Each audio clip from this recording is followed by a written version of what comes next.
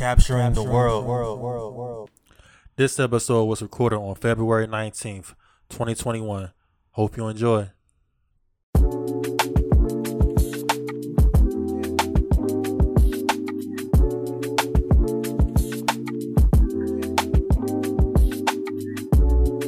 Hey, what's going on, guys? This is your host, David Carmichael II, and I am back with another great episode of the Capturing the World podcast. First, I want to give a shout out to all of our Spotify listeners, Apple Podcast listeners, and YouTube listeners.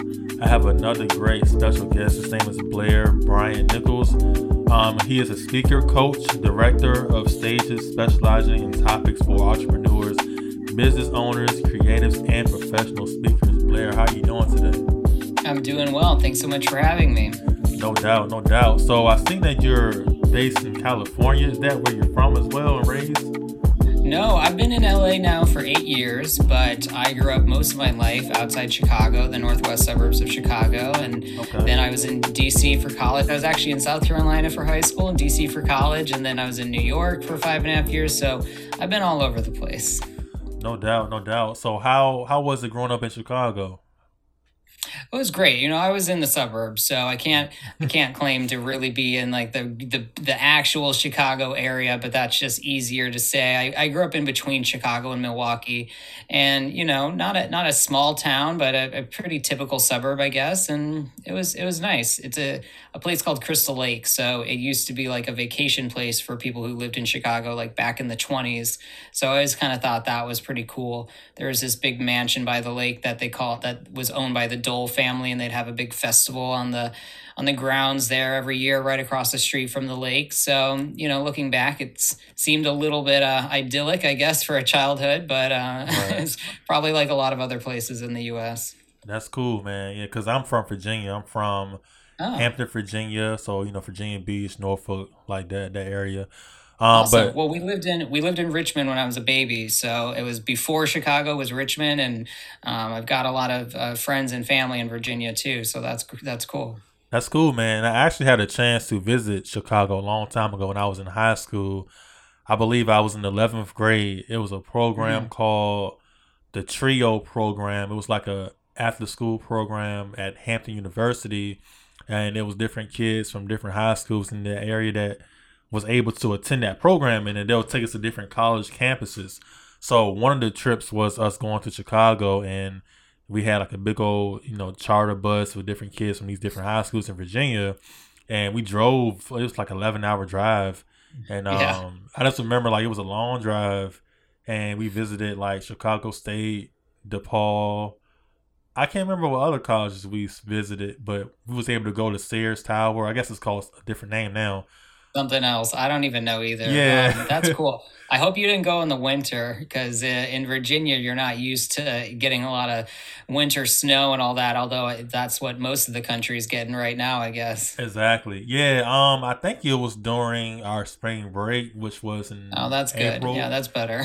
So yeah, I remember it being pretty warm. But yeah, that was an awesome experience, and we seen the Chicago Bulls stadium. We seen the Michael Jordan statue. The Nike store and all that. Yeah, I believe that too. I think we seen like the baseball stadiums and all that. So it was a good experience, man. I was about 16, 17, but I would definitely like to go visit there once again one day. So it's a great city, yeah. When things are opening back up, especially hopefully later this summer. Summer's a great time to be in Chicago. I recommend summer as the best time, probably. Okay, no doubt. I'm gonna keep that in mind, most definitely. So Great. So what were your interests growing up? Like, I know you're doing what you're doing now, but what did you like to do, growing up and going to school and stuff like that? Yeah, well, it kind of draws a straight line to how I got started. I was always a big reader. I dabbled in sports and activities. I did theater, and I did some other more nerdy academic type stuff at school. But I was always a big reader from when I was really young. I loved reading. From the Boxcar Children to Tom Sawyer, all that stuff, and then illustrated classics up until all the way through my life. So when I went to college, I was a lit major, and everyone was asking me, well, what are you going to do? You're going to be a teacher. And my mom's a teacher, my sisters are teachers. Nothing wrong with being a teacher, but that wasn't what I wanted to do. And I didn't really know exactly what I wanted to do. And so, coincidentally, it was a book that kind of opened my eyes to the whole world of publishing. I didn't even, all those years of reading, I never even thought about kind of the business, obviously, of how do books get made and who's the people behind getting them out there and selling them and marketing them. And nowadays, I think people are more aware of everything and the different media industries and things like that. But even when I went to college, I hadn't been that familiar. So once I found out that there was, you could be a lit agent or a publicist or an editor or something, that those were jobs people had, that's kind of what I set my sights on. And that's why I went to New York after college to start working in publishing. And the first job that I got was actually at the HarperCollins Speakers Bureau. I was the assistant to the director there. So I worked for one of the major publishers, and they were the first publishing house to have their own speakers bureau. So I didn't know that this speaking industry existed. I didn't know anything about, people that got paid to go and speak about whatever they were an expert in, or obviously a lot of our people were talking about their books and talking about the topic of whatever they wrote about. And that's, what kind of fueled that. So that's how I got my start, from thinking maybe I wanted to be a lawyer or work in government. And that's why I thought school in DC would be best, and realizing kind of early on that I didn't like the sound of studying law and what that would entail, and then kind of shifted back to literature, and that's what led me to publishing, which actually ultimately really led me to the speaking world. No doubt, no doubt. That's awesome. So I think you went to UCLA. Was that where you initially went to school, or what did you go to school first? Yeah, so I went to American University for undergrad, and that's where I studied literature and minored in communications. But I got my MBA actually at UCLA. So after 5.5 years in New York, I, had been working for two different agencies after HarperCollins. I worked for Greater Talent Network, which is now part of UTA, one of the largest talent agencies in the world.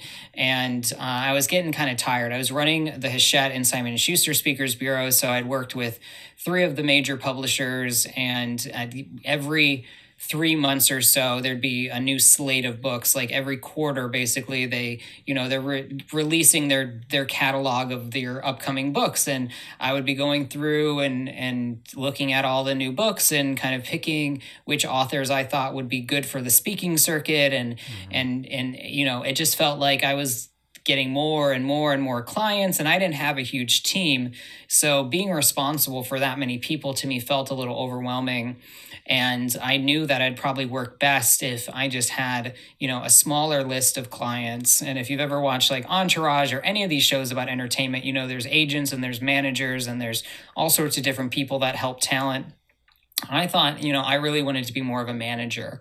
I wanted to have less clients and do more for them. So handle more parts of their business, help them with, any type of pursuit that they're really doing, and not just be the person booking their talks.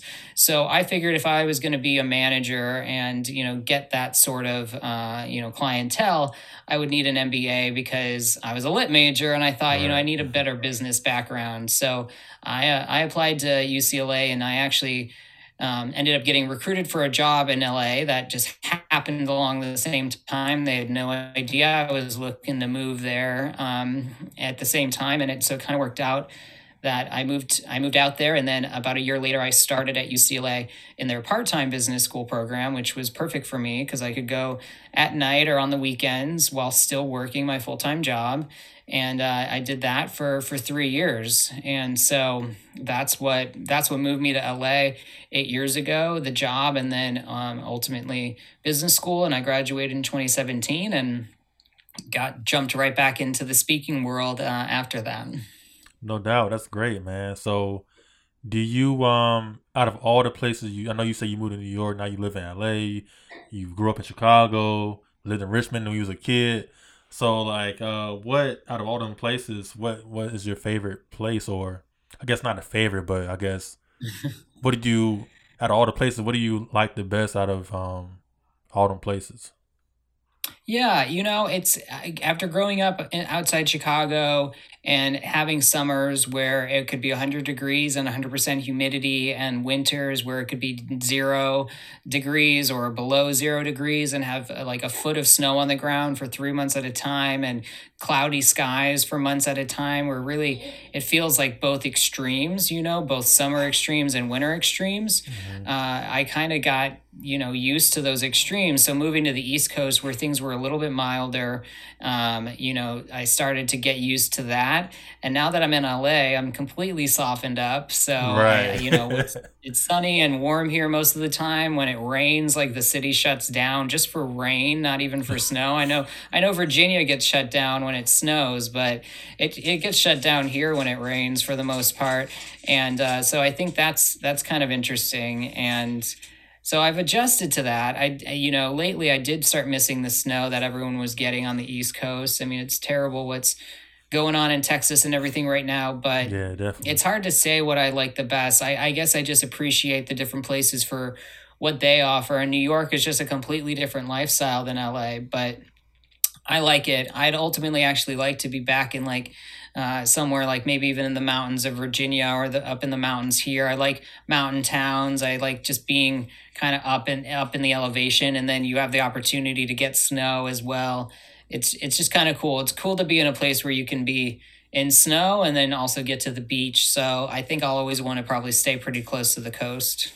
No doubt. Yeah. I've been to New York a couple of times. I have a couple of family members that live in New York. I've been to LA about 4 times. Mm. If you ask my friends and family, they probably will say I always talk about LA like it's the best place in the world that I've been. I don't know. I Yeah. just like the scenery, and like you said, the weather. It never really rains. It's always sunny. Not really that hot, not too cold. Um, but I guess the only thing might be that's bad about it is probably the cost of living that I've heard is real expensive to live out there. Yeah, well, I mean, New York is super expensive, for the space that you get. I Right. think you get more for your money in LA. It certainly is not inexpensive. But because you can get outside so often, I mean, I think it kind of makes it worthwhile. You're not like stuck inside your apartment or your house or whatever. Like you can really get outside and enjoy the outdoor space a lot. And that seems to be, pre-COVID, especially, a big part of the lifestyle and a big part of the draw. It's my birthday is in January, and this year we had kind of a little bit of a heat wave. So it was actually in like the high 70s, 80s in January. So I got to go to the Mm, beach for my birthday. So that was like, right. kind of one of the LA moments where you're like, wow, this isn't something I ever grew up with. This is not how I usually spend my birthday. So you got to appreciate that, when it happens. No doubt. No doubt. Yeah, that's awesome, man. So, I know you spoke about you know you're more like a manager for your clients.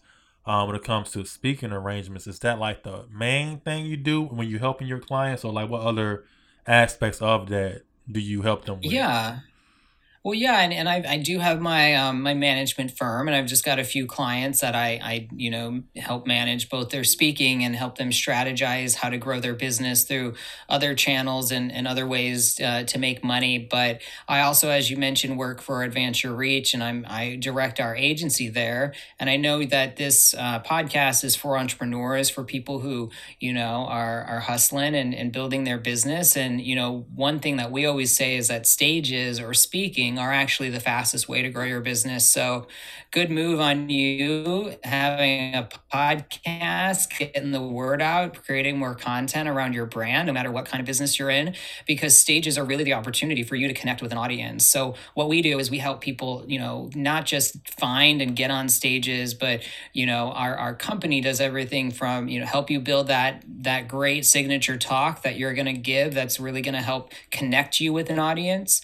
Then figure out what are the products and the things that you offer as a business that's gonna there's going to be kind of an opportunity through that speaking to get people interested in that. And so there's a reason why you're speaking, whether you're going to give a free gift away, and that's going to get people to kind of opt into your email newsletters or get them on your list so you can market your products to them. It's just, so any time you speak, you should have kind of, that opportunity to get people to go move over to your website and maybe, get on your email list, because that email list is gold. You can have people on your Facebook, your Instagram, but those people aren't necessarily going to be customers, and those things can change overnight. You know how the algorithms with the social media can change, and all of that. So you want to really, leverage your speaking to get people on a list, or get them to even potentially buy something directly. And then we also help them, figure out what assets they need to get on a stage. So video of you speaking, really refining those topics, having photos and bios and all that's great, putting that together for your website or a speaker kit.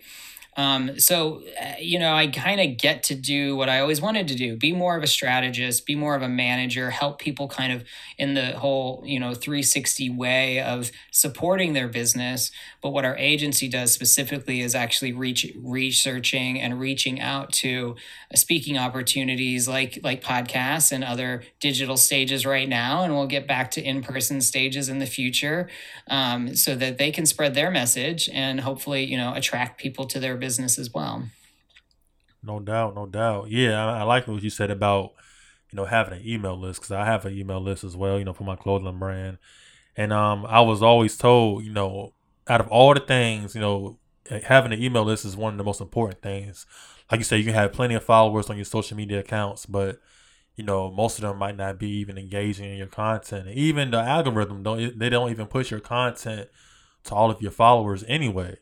So, I was always told having an email list is one of the top things to have, because, for the most part, those people are really interested in your business for them to even sign up for your email list and for your newsletter. So you can definitely directly talk to them and tell them about what's coming up on your business, or just send, because normally for me, I don't try to send like salesy emails all the time. I try to send like every now and then, send like a inspirational email or something that just to talk about something. Don't always be like, have a sale, buy for me, buy for me. Like, try to keep it different, and don't send the same type of emails every time, to kind of keep them engaged and let them know you care about them. Like, not that I just always want you to buy from me every time. So I try to Yeah. utilize it in that way.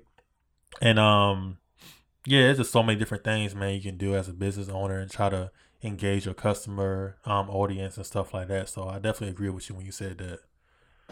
Most Yeah, I definitely. think that's great. I love that. There's so many retail outlets, or, even restaurants. You order from them once, I get emails every single day.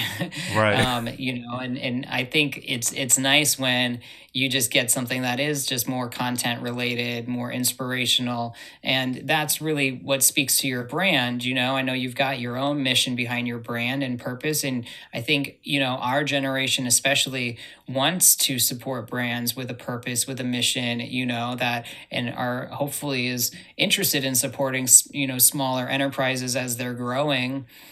So learning, getting, the opportunity to learn more about you, and share your thoughts and all that, I think is really a great way to go about it. So, I definitely think that that's the right strategy, especially with your emails. No doubt, no doubt. So, we just talked about, how you help your clients. So when you initially get your clients, like, what are, I guess overall, you can talk about like overall, like they're speaking in their business overall. What are the main things that you see that need improvement when you meet with your clients, or they might already know what they need improvement on? Like, what do they normally tell you, and what did you already see from them when you're trying to improve and help them out? Yeah. Well, most people just want to get on stages, right? Like they just want to know how they can get booked. They want to know how they, they think, hey, I've got this topic, I've got knowledge that it can be for anyone. I should be speaking at, they think they should be speaking at the most important companies and the biggest events in the world. A lot of them have, and that's awesome. That's awesome that they have that passion, they have that drive, but a lot of times they are probably missing some steps along the way. So, the first thing you want to do as a speaker is think about really the problem that you're solving. So even as a business owner, that's oftentimes, what leads to inventions, what leads to people on Shark Tank to invent these products is like, what problem are we solving? Like, what can we create to make people's lives easier?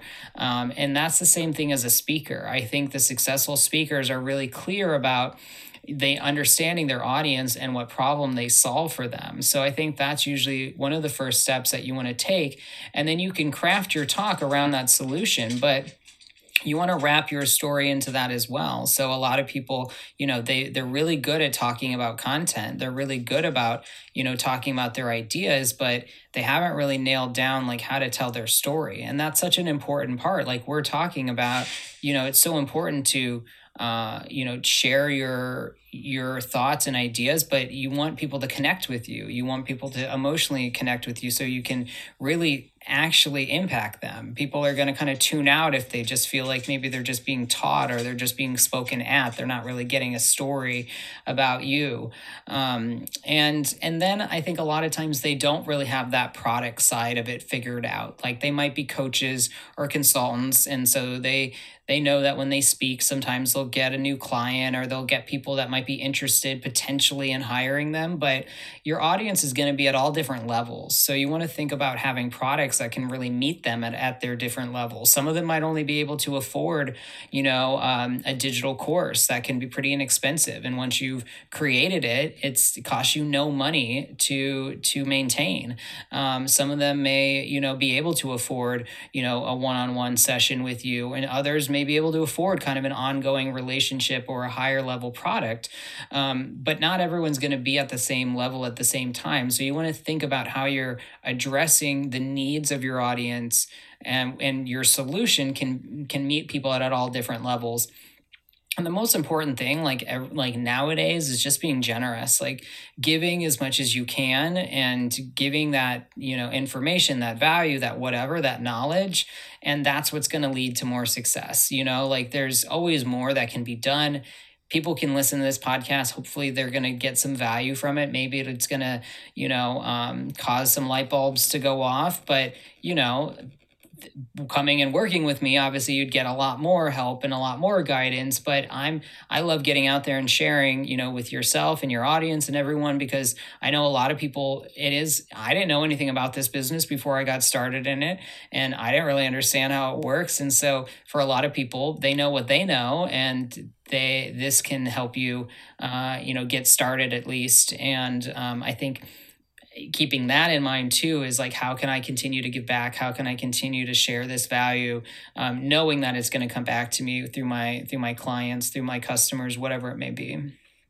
No doubt. Yeah, because that's to add on what you just said. It's having a story, man, is very important too. And for my brand, like this, having a clothing brand is you're kind of in a tough spot because you're not really solving a problem per se. Like the business model is not really made to solve a problem.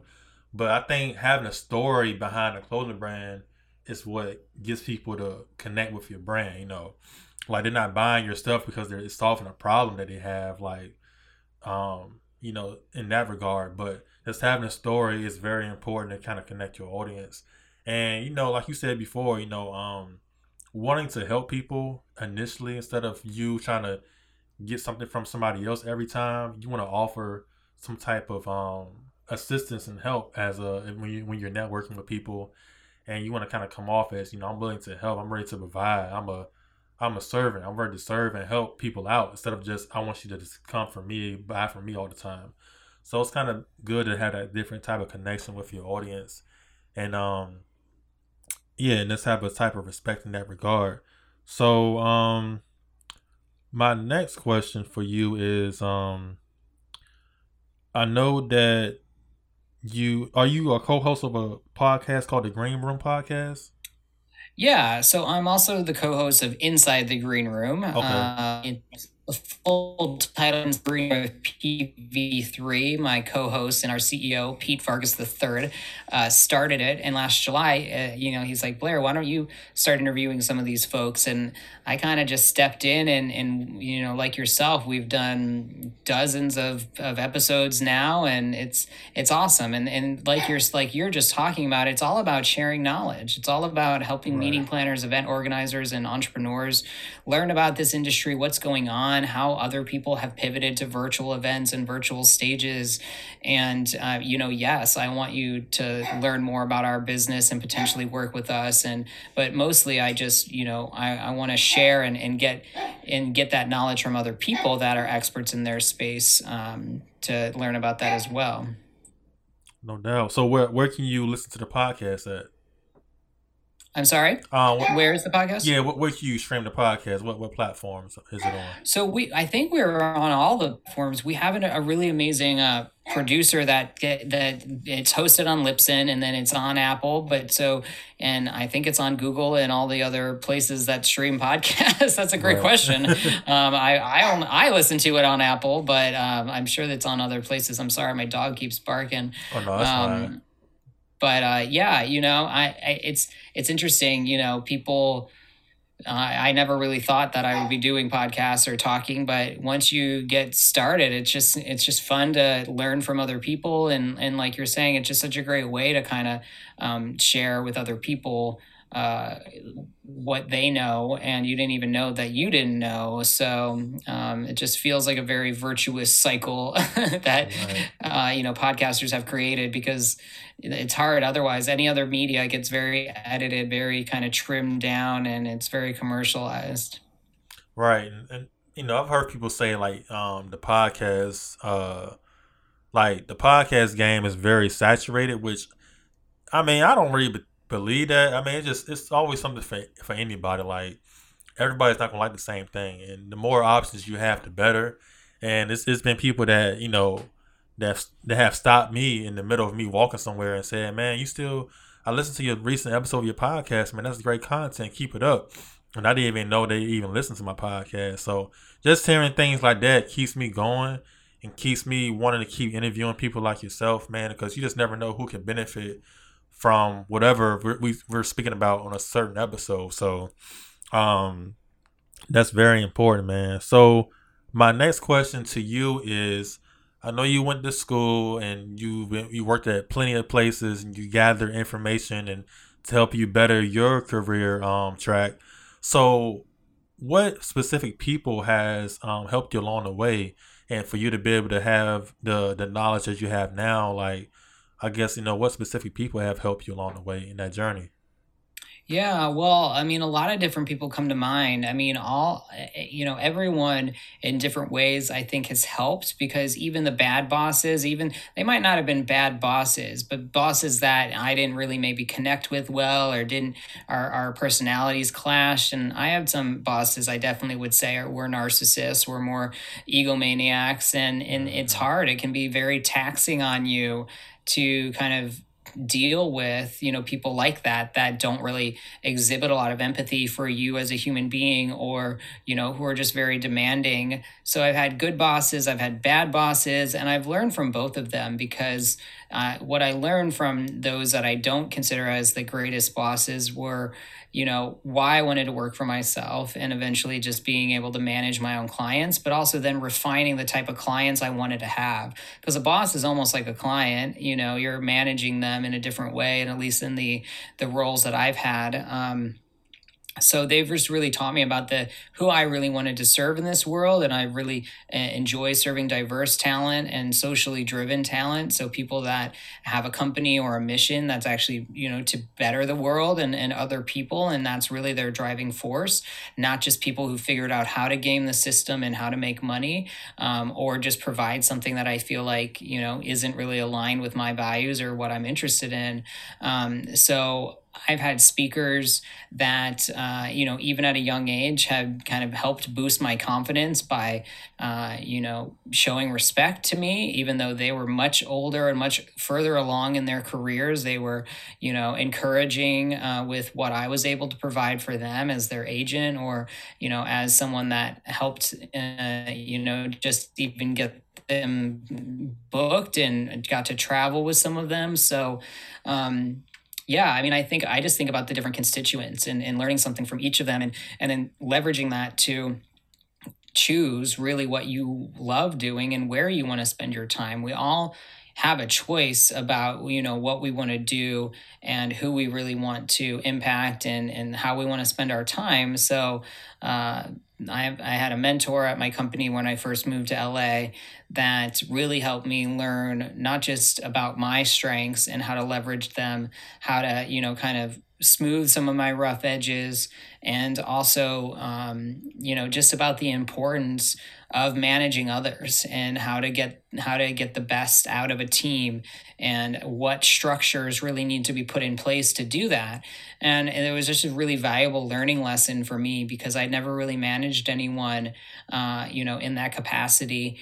And it gave me a lot of tools to be able to help them grow. And I think if everyone's purpose is really to help others grow, and you're not one of these bosses or entrepreneurs that wants to keep someone in their place, which is how I felt by a lot of those narcissist or ego driven bosses, was keeping you down, keeping you in your place so that you didn't surpass them, or you didn't get to shine as bright because they wanted all the light on themselves. That I think is when one of the most important things I've learned is, developing others. And one of my clients even talks about this, like helping others shine is what makes you shine. And when you're able to bring out your own light and shine, that's what, helps others too. So yeah, long-winded answer. No, I that's guess I fine. don't have like specific people, but I think it's a cumulative effort of a lot of years of different types of people that have just slowly, like, just being honest with yourself, listening to yourself, like who in your gut feels right about being in a partnership with, who is the what feels right with that, you want to work with this person to support them. And then, in your gut when it's kind of like, this doesn't really, you're just not that excited about someone, or even you have a negative reaction to someone. And then you just got to keep checking in with yourself and saying, this is why this doesn't feel like I should stay here, or I belong here. Don't be afraid to take that leap, because you'll waste a lot of time being unhappy if you're worried about, holding on to a job. Whereas, there's opportunities where other places where hopefully you can get, more meaning and purpose, but also more respect. And ultimately you'll be more successful because of it. No doubt. And to add on what you just said, that last part, taking the leap of faith and going somewhere where you are happier. Why do you think it's so hard for some people to take that leap? I know everybody has different circumstances, but mentally, why do you think sometimes people make that a hard decision to do? Yeah, I mean, I think for me, it's often been about a paycheck. It's often been about, making sure you have an opportunity that you can pay your bills and support yourself or your family or whomever, you else have counting on you in your life. But for a lot of people, that's probably what it comes down to, especially when it comes to a job. And I would just say though, if you're working a job for a paycheck, that's okay, but find a way to, also pursue your passions, your creativity. It Hmm. might have to be outside your normal job. Not everyone is going to be able to make money off what they're most passionate about, but that's okay. You can still, like yourself, like you can create a company and do a podcast. You can, find other ways to volunteer maybe in an area that is more aligned with your interest. If you're really passionate about music or something like that, you can even, become an usher part time at your local like performance center, or big stadium. Like there's so many opportunities to get closer to what you want to do. Hmm. You just have to find those opportunities and be willing to spend more time doing it, because you're going to love that more than just spending, if that job is such a grind and you come home and you're tired and you just want to be, lazy and watch TV. And like that's okay, you need to rest and recharge, but try to find time for your passions, try to find time to actually pursue your interests in some capacity, because you don't know, that could lead to a job and then all of a sudden you get to also get paid, working close to or doing what you love. Right, I agree. And I think, some people, when it comes to doing that, they might think, well, I'm putting in free hours and I'm not getting paid to do this volunteer work, or blase, blase. But, I've heard the same thing you said from other people. Like, just get in, try to get in where you fit in. Like, even if you're not getting paid to, to do whatever, if you're just getting close to the people that can get you to the next level, you got to be willing to put in those free hours and just be willing to, sacrifice your time. If you're going home watching TV or, stuff that's not really beneficial to the upgrade where you want to be at, you got to sacrifice some time. We all want to have fun and do, fun things. And there's nothing wrong with doing that, but you just got to, allocate your time to certain things that can help you get to a certain level. And you got to analyze where you at in your life. Like, okay, how much time am I really spending doing this? Okay, maybe I can cut this down a little bit and add more time to this. And, you just got to analyze certain situations and figure out how you can make yourself better, how to better yourself. So I definitely agree with all that you just said. Most definitely. Yeah, well, absolutely. And, oftentimes, it depends on what's really most important to you. Putting in free hours and helping others, at the end of the day, I think it's going to be a lot more enriching and fulfilling than finding yourself, 10, 20 years into a career and feeling completely lost. Like you have no Right. idea what you're really living for. So even if it just is something volunteer pro bono, like you said, I think you'll end up ultimately a lot happier in your life. No doubt, no doubt. So I have like a couple more questions left before we wrap Sure. it up. But um my next question to you is, I know you give a lot of advice to entrepreneurs already. And but what is like one piece of advice if somebody was to ask you, Blair, give me a piece of advice I can carry on forever. What would you say to an entrepreneur that needs some type of advice to help them along the way in their journey? Yeah, I mean, we touched a little bit on, thinking about the problem you solve and Right. how that's, creating solutions. So, I won't repeat that, but I will say that something that I learned is how and this maybe this sounds simple to a lot of people, but how treat everyone around you is important. Hmm. So if you're a speaker, just to use speaker as an example, the people who are backstage, the people who produce the event, the people who are just hanging out. And a lot of events have a lot of volunteer people involved with it because they want to be, they want to hear speakers, they want to be part of the activities, and they, can't necessarily afford to pay for a ticket, but they can, lend their time and they still get to enjoy then all of the inspiration and education and all of that.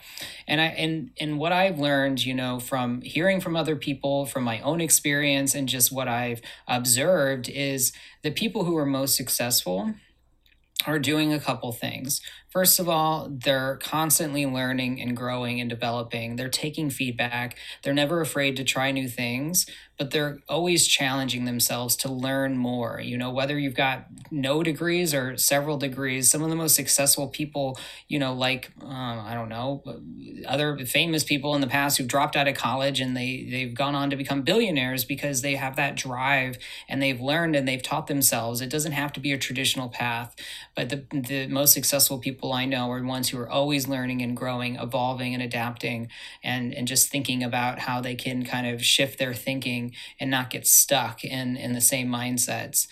And the other thing is, as I was alluding to earlier, is people who are kind and generous to everyone around them.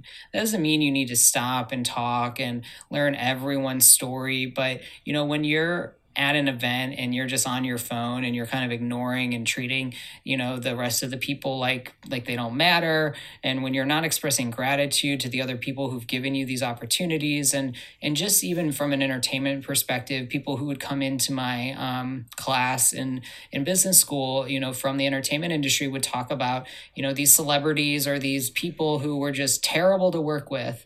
And the funny thing is, the people they would talk about were people who weren't doing a whole lot anymore. They don't have a TV show. They're not in any movies. They've kind of like faded out because if people don't like working with you, it doesn't matter how big of a star you are right then.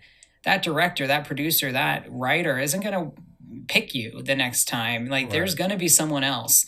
And there's you hear about Tom Hanks just being like the nicest guy and so generous and supportive. There's a reason why you see him year in, year out in movies after movies, because he's had that reputation for a long time, and he, creates that sort of environment on set or wherever he's at, which is his workplace. So be that kind of person. And that's what's, also going to create and bring opportunities to you. And what's going to keep people coming back, inviting you back. It's what's going to keep, managers that you've had or bosses that you've had that want to hire you the next time they've got an opportunity for you.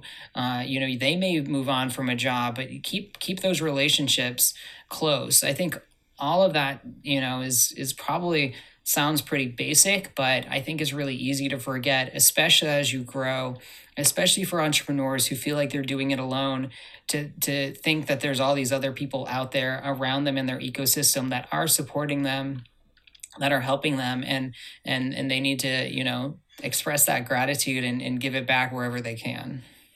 Yeah, that was great, man. And I definitely agree, and I can add on to that because I've heard that from many people plenty of times, treat people with respect, especially, if you're in the field where you're trying to, meet a certain person that, a certain figure that is in your industry that, if I just meet this person, then I can get the opportunities that I need to get.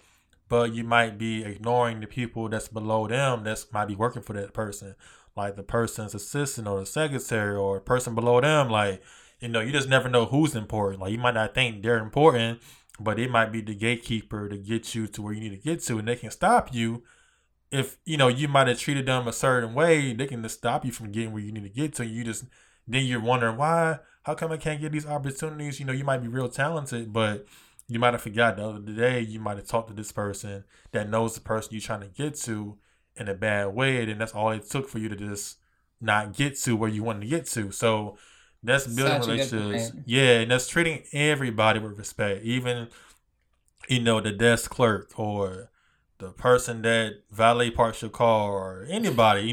just you just got to treat everybody with respect and put everybody on the same level, man, because everybody had to start somewhere. So you just got to remain humble and you know, just be nice, man, like you just said. So I That's agree. true. Well, and those people you talked about, those are gatekeepers. You definitely want to be, nice to the gatekeepers because exactly right. If you're trying to get in touch with someone and you're just, like assuming that their assistant or someone doesn't matter. I was a chief of staff. I've been an assistant. Like, I'm the one that's screening things out. I'm the one that's gently applying pressure to the boss to say, hey, I think you should give this person 5 minutes of your time, or hey, I think you should meet with this person, or I'm the one that's just as easy to say, "Oh, I'm sorry, he's busy." They don't they are entrusted with that so that they can do their best work. And so if you're trying to get in, you absolutely want to, show that kindness and respect, and be just as creative with demonstrating your value to them as you would to the person you're trying to ultimately talk to or do something with. I agree, man. I definitely agree. So Blair, man, we've been talking for a minute, and I definitely appreciate you getting on our podcast, man, and talking about what you do. And to all of our listeners, man, if this is a field you want to be in, make sure you just all the things we talked about, man, try to apply those in your life and in your entrepreneurship journey. Blair, if you wanted to give like your social media accounts and just places where we can all reach you at, feel free to say that now if you want. Yeah, LinkedIn is a great place to connect with me. It's Blair Bryant Nichols. So, I think I'm the only one. I'm the guy in the blue shirt. I've got the mustache in that photo, I think, still the rocking the full beard now. But just, Yeah. definitely let me know if you heard me on this podcast. I love, when I get to hear feedback like yourself. That kind of keeps me motivated to keep getting out there and sharing as well. So don't be shy. I always accept my LinkedIn requests, and I'm happy to chat with you if you let me know you heard me here, and happy to help point you in the right direction if I can. So yeah, thank you, David, for having me, and I hope your audience got some value from this, and I'd be more than willing to help anyone if you want to reach out. No doubt. And to add on what you just said again, LinkedIn, which is a platform that maybe we all know about LinkedIn, but I think some people might not think is as important as like Instagram or Facebook or stuff like that. But I've heard, I listen to Gary Vee sometimes, man. He always talks about LinkedIn. And I recently, cleaned up my LinkedIn profile and started to be more active on LinkedIn. And some people just think it's just for jobs, but you can definitely build a good customer base and just reaching out to people and just networking with people. Because I was able to get like an interview from my local newspaper about my clothing brand just by reaching out to people and just talking to people. So for those that's if you're looking for other platforms to increase your, I guess, visibility on the market, Hmm. make sure if you have LinkedIn and if you're not active on it, make sure you get active on LinkedIn and just try to connect with people in your audience and just post content. Like stuff I post on Instagram. I have a business account for my clothing line on LinkedIn. So wherever I post on Instagram, I post on LinkedIn, I post on Facebook, so just try to post you just don't post your content on one platform. You can post the same thing on multiple platforms because you have different people on different platforms. So Hmm. another piece of advice, if you have LinkedIn, make sure you're active on LinkedIn. And yeah, that's it. But yeah, Blair, I thank you for being part of this podcast again. Um, you know, for my audience and my listeners, feel free to, add Blair on LinkedIn and go from there, man. So Blair, thank you again, and shout out to all of our Spotify listeners again, Apple Podcast listeners, YouTube listeners. This is another episode of the Caption on Podcast, and we'll see y'all on the next episode, man. Y'all have a good one. Peace.